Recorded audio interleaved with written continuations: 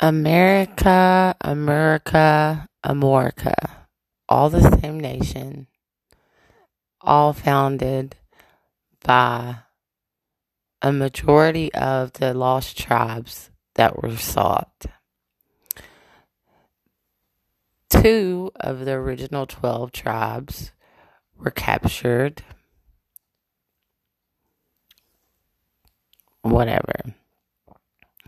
The other 10 tribes are scattered to the wind, so the story goes. Those 10 tribes sought refuge from what they had just escaped: slavery. What did they go on to face again?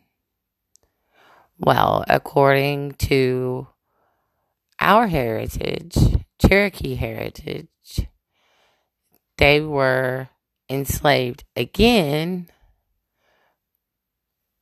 a couple more times, actually, on their migration route. These were by the Khazars, who are the Zionists, the people that everyone wants to claim came from caves. You should really study and know the difference, who got wiped off the map and who actually came from where. The Khazars are the people who came from the Caucasus Mountains. That's just their history. They went on to now be what we call Jews. Their lineage also created what would be Berbers. Berbers would also enslave some of the tribes. This is all fact. It cannot be debated. These tribes escape. Again, this makes the third time they've escaped slavery. That's documented, at least the third time. They come to what is the Americas, as we know them today. They are then captured into slavery or killed.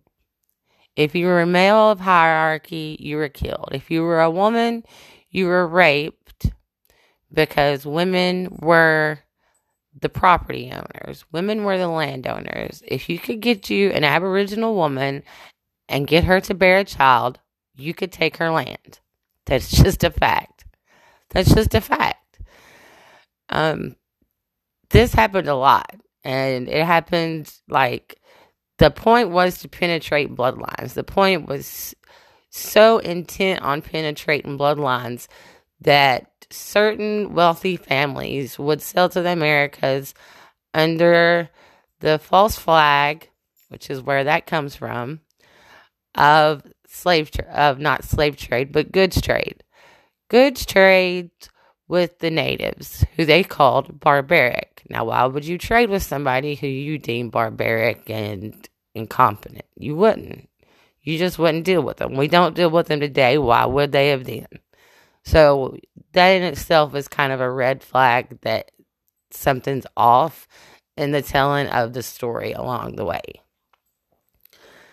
Okay, as these people came and traded with the natives, the Aboriginal Americans, they killed the men, took the women, raped them, sold their children into slavery. These children were taken by companies like the East India Trading Company and several others, pick a nation. Pick a nation in a time period. Look at their leading trade company. They were trading two things: drugs and people. That's it. When that changed and became a competition, then you start seeing arms dealing and the goods to make arms dealing being smuggled across nations. This happened pre-Neapolitan War, okay? Pre-French Revolution. These white men would turn around once they were done and sell back to wherever they came from. Because these women were viewed as tainted, they would, in most tribes, lose their clan rights. Their children would have no clan rights. Now, you have to understand what this did and for how long this has been going on. This is 2019. We're talking 1400s and before. And before.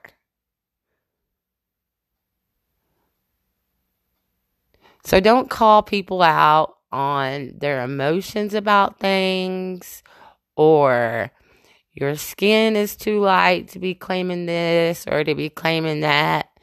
A person knows their heritage. And as long as a person knows their heritage and they have made peace with all of the things that have led to that heritage and where they are, you don't get to pass any judgment on anything. I mean, you really don't. Because most of you don't even know the facts that I just laid out. Like, you're sitting there in shock. Slavery was taught to you backwards. Sorry. When the well dried up, guess what happened? That's when the story of slavery that you get told begins. So these people were on this, like, recycling, like, spinning like a hurricane. Like, this is part of the reason that hurricanes take the path that they take. And this is part of the reason that they spin the way that they spin. It's part of the reason that they spin it all. Like, if you don't understand all of these energetic criteria, you're way, way, way behind the system.